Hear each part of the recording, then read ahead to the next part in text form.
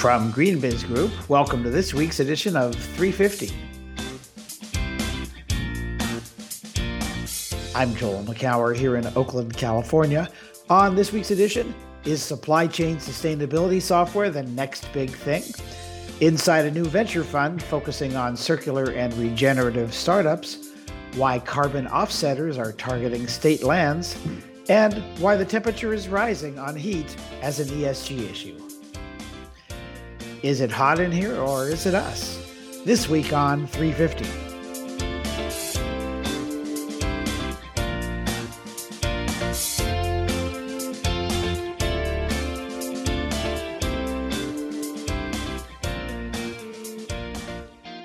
It's May 6, 2022. Welcome to another edition of GreenBiz 350. So glad to have you with us. Joining me from Midland Park, New Jersey, cool as a cuke, is GreenBiz editorial director Heather Clancy. And may I point out that you can't spell Heather without heat. Hey, Heather. Whoa. Joel, you are not yourself. Actually, you are yourself, but you don't sound like yourself. How are you? What's up? Yeah, I got my first cold in over 3 years. And so, my wife had it. Now I've got it, and I'm sure the dogs will get it next or something.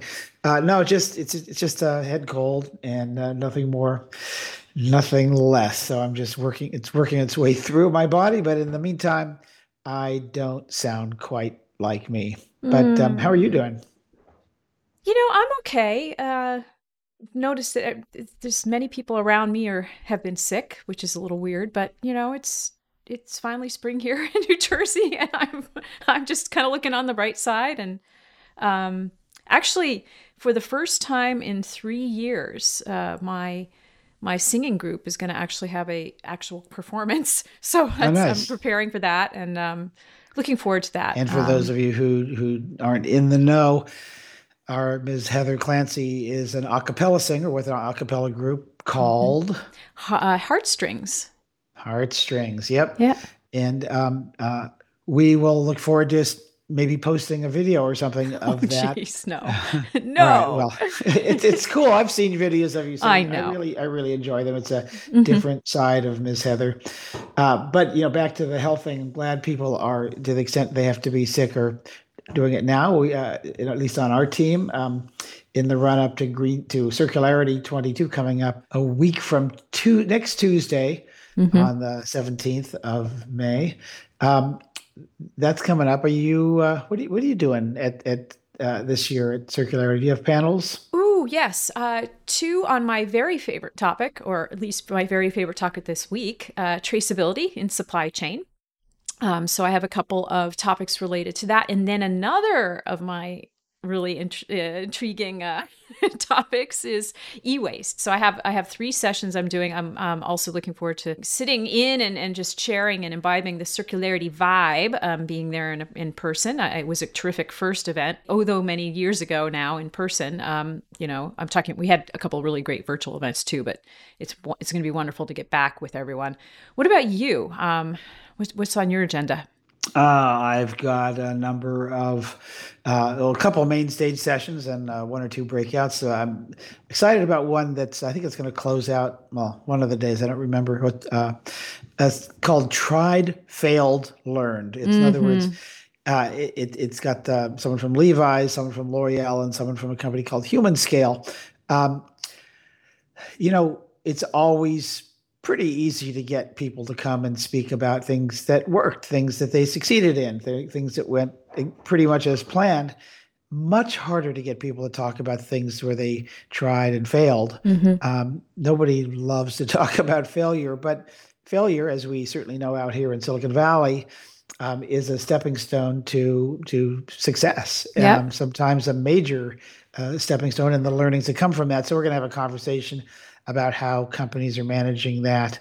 And then, I've got another one on collaboration, pre-competitive collaboration with Starbucks and Target and Closed Loop Fund, looking at the challenges and how they've gone about trying to create the sustainable cup, or whether it's reused, compostable, or recyclable, and for Target, a reinventing the plastic shopping bag. So yeah, some good conversations from real companies doing real things. Always great to hear those. So yeah, and we'll be live streaming the main stage part of that. So stay tuned for more on that. But for now, stay tuned for the weekend review.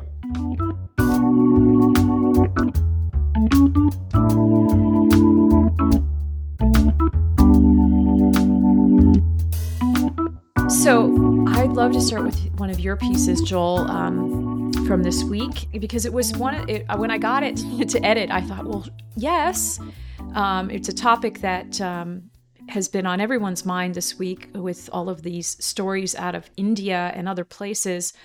The temperatures are rising, the excessive heat that we're seeing in a couple of areas of the world. I mean, basically no spring in India, as that was what some of the headlines were.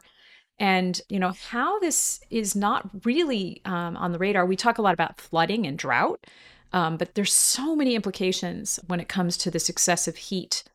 I'll let you talk a little bit, but I have some thoughts as well that I would love to close out this segment with. But, why this topic and why should our audiences be tuning in more to this? Sure. Well, it is becoming, I hate to say this, and I know you'll cringe, but a hot topic. If you haven't been tuned in to what's been going on in India and Bangladesh and environs, the temperatures for the past week or so have been in the low hundreds, has gone up, I think, as much as 110 Fahrenheit.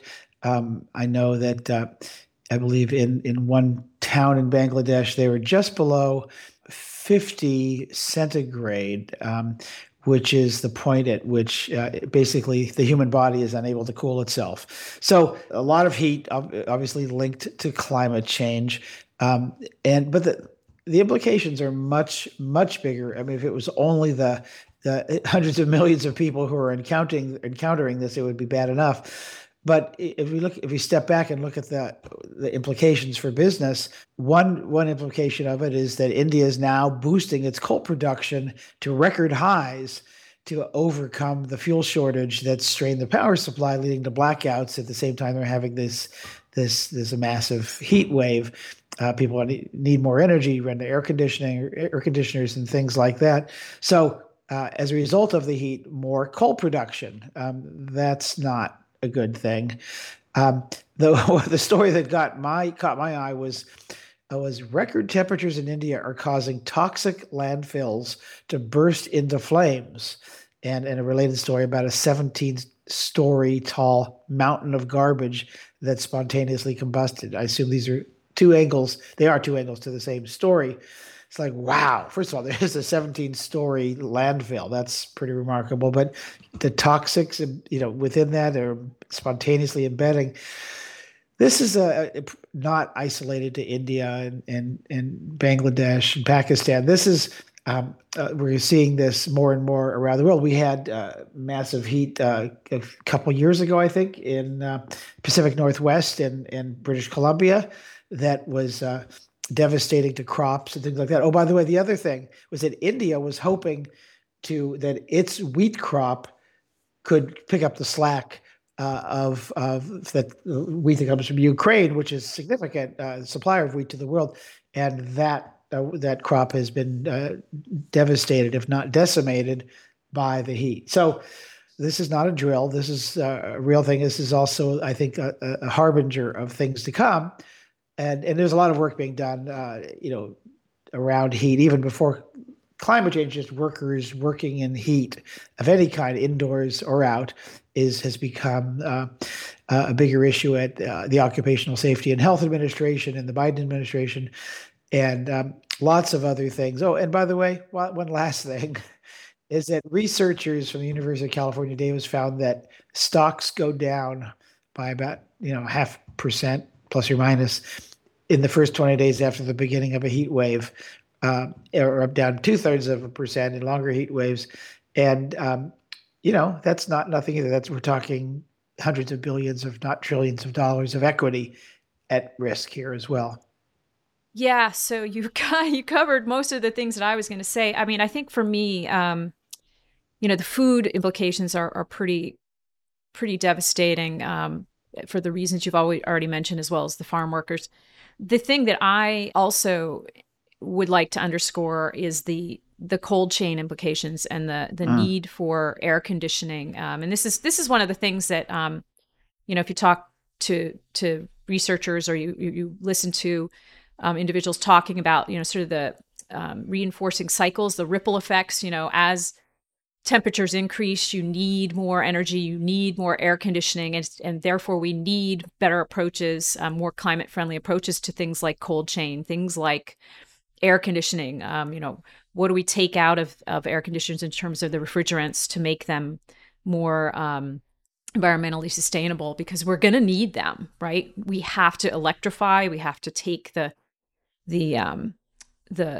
stuff out of them, and so it really just pushes the need for innovation on things that keep humans and food and medicines and so forth at a temperature that is fit for life. And we haven't even, I actually haven't read anything on the implications on animal husbandry. Like, what happens to animals in this Yeah. kind of heat? And we already, you mentioned the landfills. Of course, methane will respond differently in this kind of heat as well. I mean, there's just so many scary implications, Yeah. and I appreciated you bringing this to our attention. Yeah. And just last thing, I think, those feedback loops you're talking about are part of things we don't necessarily think about. We think about, the thing at hand, the heat this week in India and the region. But yeah, these things do cascade out really quickly. And you think about that, Moody's looked at the physical risk to sectors from heat, included manufacturing, transportation, and warehousing, utilities, food, mining, construction. These things have much, much broader implications than just another day of weather, I guess. But let's move on to a story that you did, Heather, on supply chain software. That stuff's been around for a while, but there was a big funding event last week for a company that we actually know pretty well. Tell us about it. Yeah. So, those of you who have heard me blab on before know that I love software. So, what I used to cover, and one of the things I've been covering very closely, one of the stories is the carbon accounting software movement and sustainability management. There's a lot happening over there, but this is the I think one of the stories of this year, the supply chain software. I'll get to the funding event you mentioned in a moment, but I think it's just worth a little bit of background, which is that there's a lot of different types of applications that can inform the supply chain strategy of a sustainability team. Everything from sourcing, like what is the sourcing profile of this supplier? Do they meet these metrics as far as environmental performance goes? Then there's how do you keep on top of what's happening throughout the supply chain, the sort of traceability story? And that's actually one thing that I'm going to be talking about quite a bit at Circularity, which is, what happens way down at the end of the supply chain, where you've got individuals such in the case of plastic waste as an example, that are collecting it and bringing it to places to be processed, and that somehow it's making its way up the supply chain. So there's a lot of different categories. The funding event that you mentioned is for a company called HIG, so San Francisco-based HIG. It's a startup that spun out of a project that was started as sort of an apparel industry movement for the HIG. It's called the HIG Index, and I think a lot of people on this podcast will know that name. It became a really widely used platform for just information about things that go into apparel. It currently connects more than 50,000 brands and manufacturers. And so it was spun out as a software application to become, to get, into other industries and so forth. And the company behind it raised $50 million in a Series B round. And, when it comes to software, it's a really healthy kind of funding, software versus what they call hard tech, where there's actually a thing being made. there's a lot of differences between those, but a $50 million round is very, very sound. There's also several other funding announcements that I noticed earlier this year. An organization called Supply Shift out of Santa Cruz, and actually a really interesting company called Sourceful, a UK startup, and they raised $20 million in a Series A round in late March. And they're specifically focused on helping companies that are shipping items pick packages, pick boxes, protective materials, and vet them for not just price, but for material extraction impact, for understand what the energy profile of the supplier, and also transportation policies. How does this stuff get around? And so, I feel like we've hit a tipping point with the startups in this space. There's definitely a lot of funding activity. Not at the same scale as we see on the, sort of all these carbon accounting tools, but it's definitely picking up. And to your point, yeah, this has been around. I mean, we've talked to companies like EcoVadis, which does ratings. They've been around for quite a while, but it just feels like we've hit a tipping point. And the other thing that makes me say that, as far as a tipping point, is that you're starting to hear the big enterprise software companies talk about it more.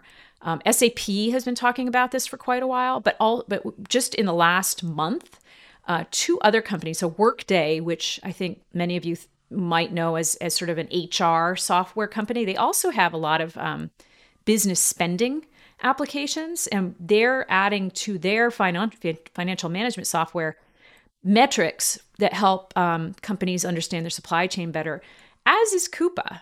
It's another company that is focused on business, helping businesses manage their procurement. So those companies are starting to add these considerations in. So I really do think we've hit sort of a moment in which we're going to see a lot more activity with supply chain software, and actually activity that goes beyond the pilots that we've been writing about for, many years. I haven't even talked about blockchain. I'm not going to yet, at least. Come on, yeah. but yeah, so that's kind of what made me go off on this topic. Yeah. Well, first of all, HIG is a great success story coming out of the Sustainable Apparel Coalition. And I love when nonprofits like SAC spin out a viable for-profit idea. This is great. And kudos to Jason Kibbe and the rest of the team, James Schaefer and others there who have been shepherding this. I guess my question, Heather, is supply chain, getting information from suppliers has always been so cumbersome because it's so sprawling and sometimes many steps removed from the ultimate buyer of those supplies. Does this? I know the software, I'm sure, makes it easier to compile all that, but does it make it easier to actually get the data in the first place? So, I think you could flip a coin on that answer. But what I will say about the ones that are focused, so let's just step back and talk about the software that's focused on procurement, right? Companies are already using that software, and it's just a matter of adding more data points. In terms, they already have the relationship. They already have the data flowing in. It's already in the enterprise resource planning system of the company.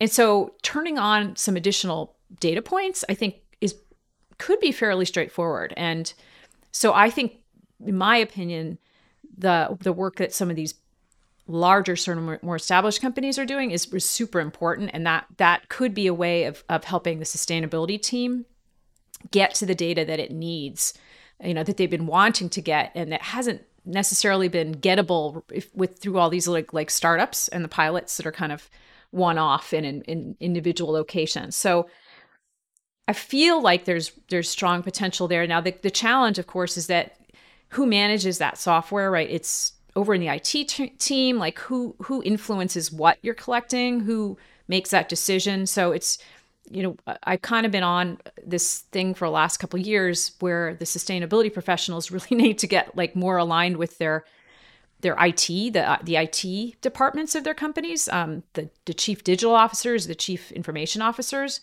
I don't see a lot of that collaboration happening, and I think it really does need to happen. Is it there? No, it's absolutely not there. I think, though, it very much can be, especially with that kind of support. Well, one of the things that companies are procuring more and more are offsets. And that brings us to Hmm. a story that our associate editor, Jesse Klein, did that we ran this week on state lands becoming a source, and possibly federal lands as well, becoming a source for carbon offsets and carbon credits. And so surprised the fact, maybe not surprised these days, that this is, first of all, there are no carbon offset projects on federal lands and almost none, only two on state lands. And yet that's starting to change. You worked with her on this story, Heather. What are your takeaways? So I think there were a couple takeaways that I had. First of all, it is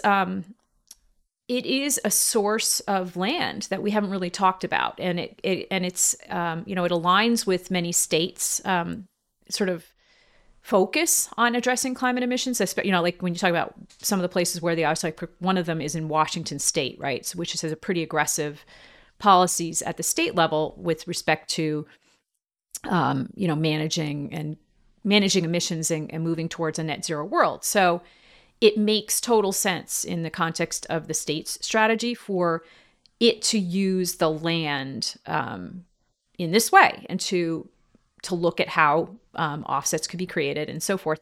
The tricky part, one of the tricky parts, I think, is how that land would have been used anyway, and that's sort of what's turning out to be controversial about this.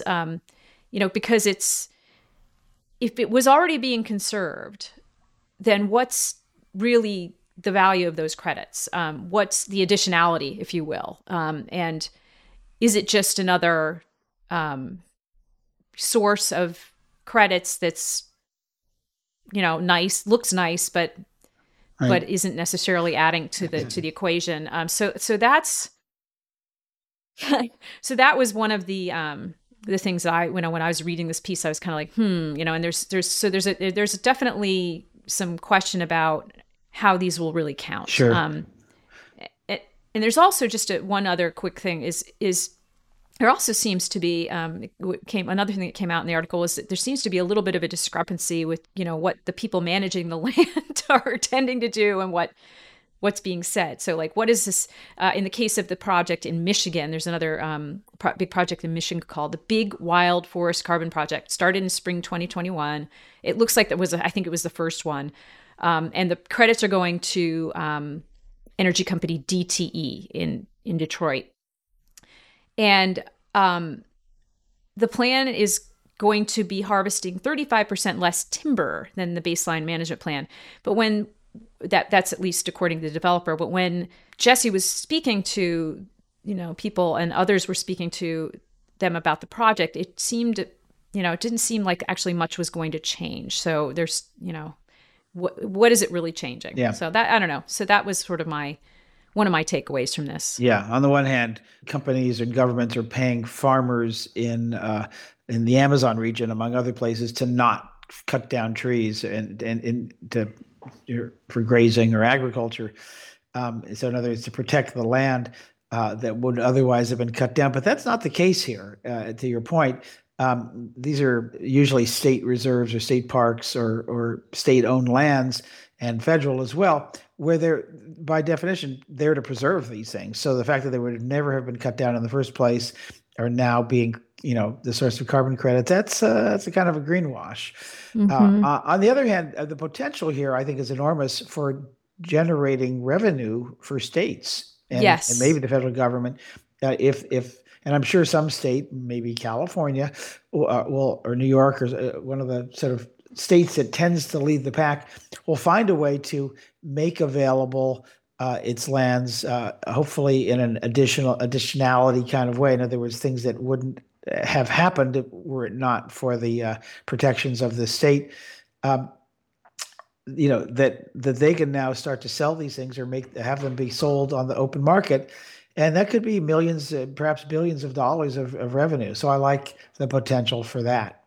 Yeah.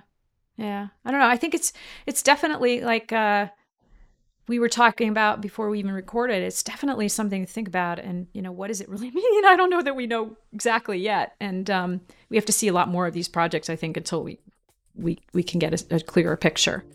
But certainly something to think about.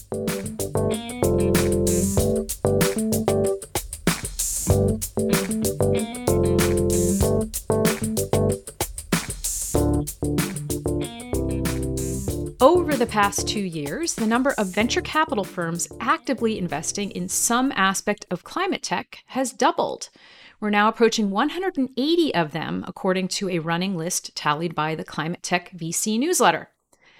But only one of those funds, Regeneration.VC, can claim both circular economy pioneer William McDonough and celebrity investor Leonardo DiCaprio as strategic advisors. It is dedicating $45 million to early-stage innovation driven by regenerative and circular principles. Joining me to chat about the vision are general partners Michael Smith and Dan Fishman. Gentlemen, welcome to GreenBiz 350. Thank you so much, Heather. Great to be here. Okay, let's start with the backstory. What inspired Regeneration.VC, and how did the two of you wind up collaborating? So my background starts at the intersection of brand and entertainment. I was putting together various brand deals for celebrity and hip hop world. Launched a brand with Nicole Richie called House of Harlow in 1960. Built a brand with Jennifer Hudson.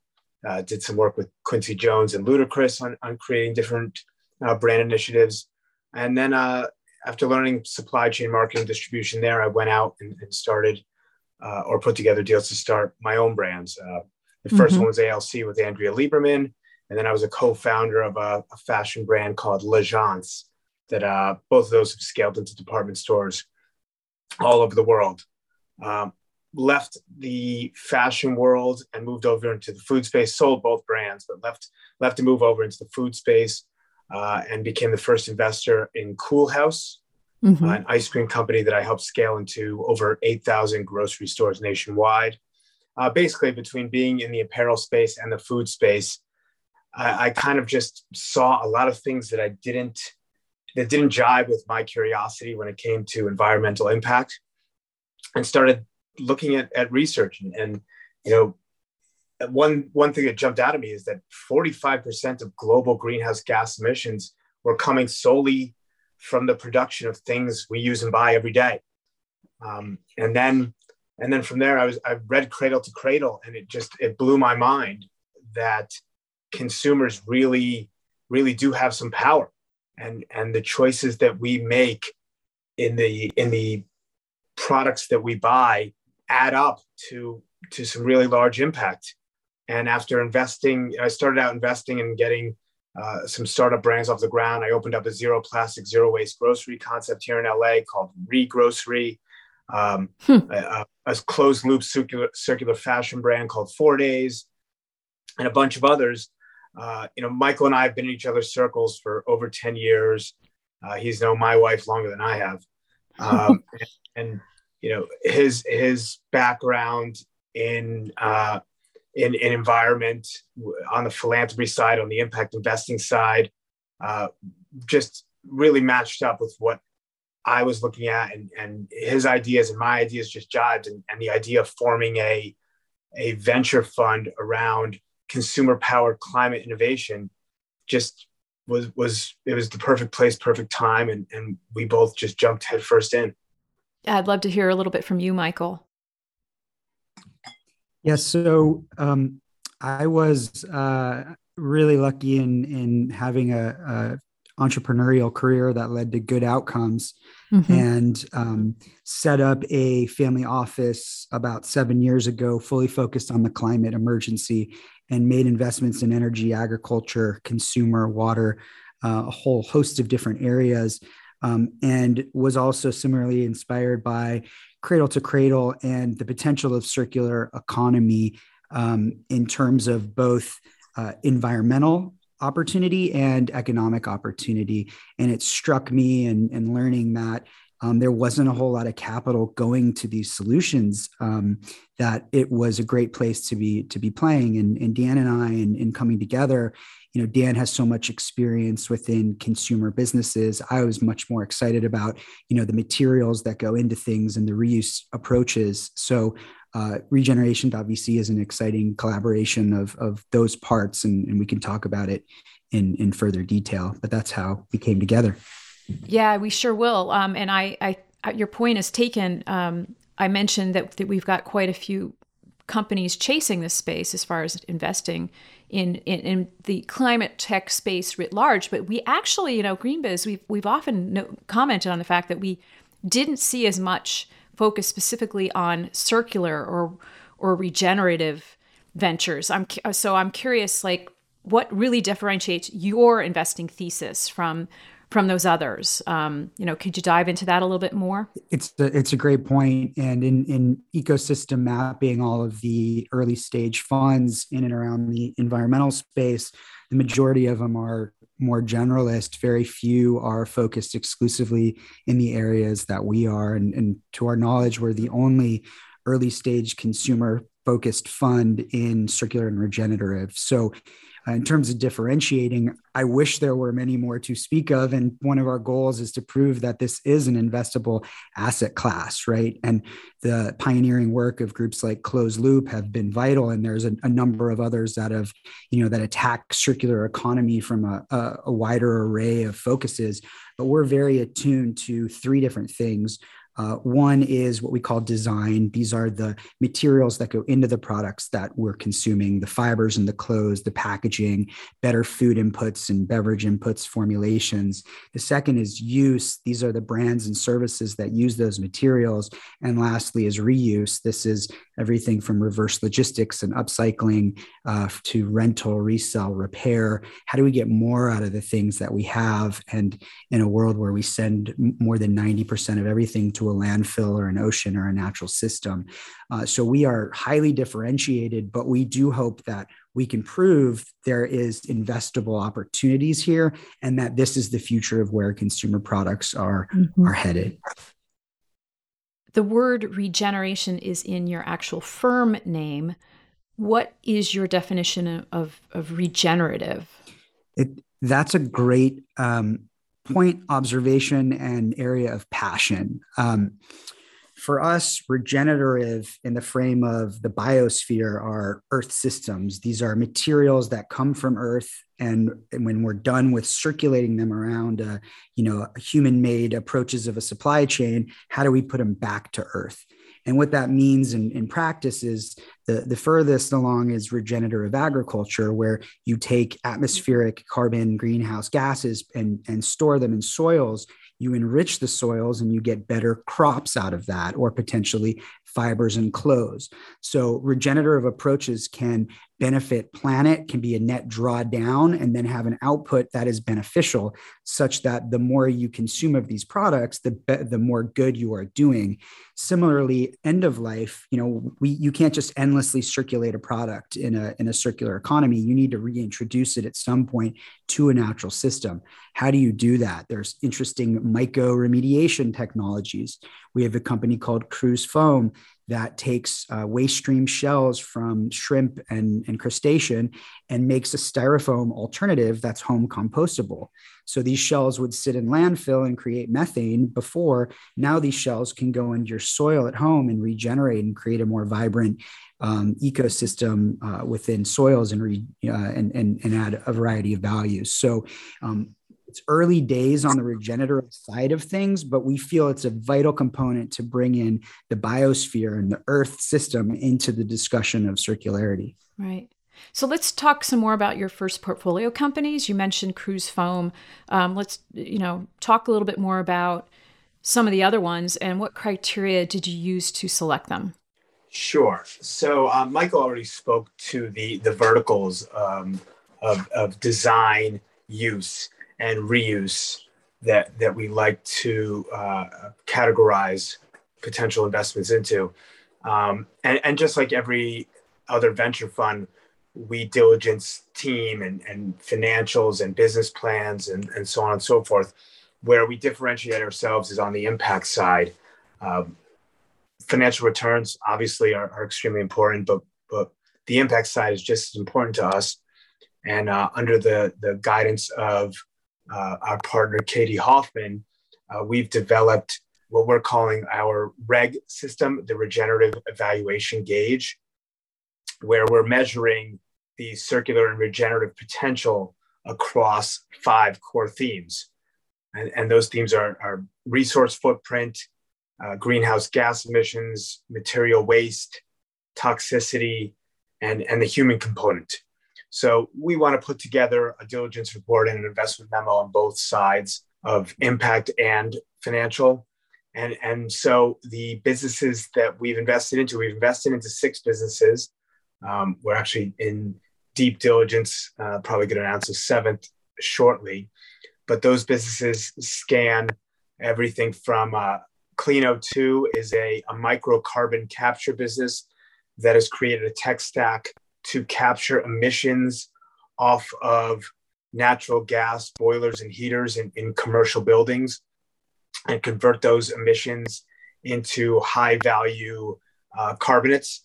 So potash, which is an ingredient that goes into everything from industrial cleaning products to fertilizers to soaps. We have a lifestyle brand that owns IP around the clothing and foods and lifestyle that they're building called Pangea. They use seaweed fibers in clothing and feathers instead of flowers instead of feathers for a down replacement. Michael spoke about Cruise Foam. Another business is Vitro Labs, which is cell-cultured leather. The idea that leather can be grown versus the obviously traditional way, and not just grown in a way that it eliminates animal husbandry, but eliminates many of the other chemical components that go into leather. Wow, lots of different business models there. I have a couple more quick questions for you. One really pertinent to the GreenBiz audience writ large. How do you envision working with large corporations to scale these companies, and maybe in some cases to help select them? Any thoughts there? Absolutely. We were one of the most encouraging signals that we got on our path of putting Regeneration together was all the commitments coming in from big corporates around a variety of circular agenda items, whether that be from Nike and H&M or Unilever, P&G, Apple, have all committed to a variety of circular outcomes. And we view our portfolio as vital to helping them achieve those outcomes. And thus, we're excited about partnering with large corporations, introducing them to our companies. We see a lot of potential for collaboration and welcome it. The incumbents of a lot of these industries are the perfect partners to reach rapid scale that's required to move the needle on the climate emergency. And so we view them as vital to the future success of our fund. So I have to ask, how did you convince Leo DiCaprio to become a limited partner and a strategic advisor? So each of us has actually a separate relationship with Leo and his team. My wife has a successful entertainment marketing company here in Los Angeles that creates strategy around brands and celebrity and influencer. And she's been friends with Leo for over 20 years. Michael has been investing adjacent to Leo with him and his team for several years into several different deals.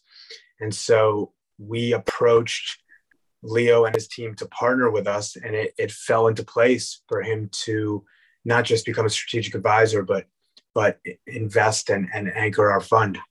One last question for you guys. What else should we expect this year from you? It's been exciting to be able to talk more actively about what we're doing, which just recently happened. So I think you'll see us doing some thought leadership within various areas that we are investing in terms of sharing more information. A public-facing impact report will be coming later in the year, so stay tuned for that. We look forward to future collaboration within the circular economy ecosystem and are very much open and eager to hear from anyone within the green biz community that may have ideas for us as well. And then really focused on adding value in what we call supercharging our portfolio companies. So exciting updates for the companies we've invested in, new partnerships, new channels, and so on and so forth. But it's encouraging and exciting to get the feedback, and we're honored that you had us on today. Well, I'm sure happy that you both were here. Thank you so much for your time. Thank you. Thank you so much, Heather. You just heard from the general partners of Regeneration.VC, Michael Smith and Dan Fishman.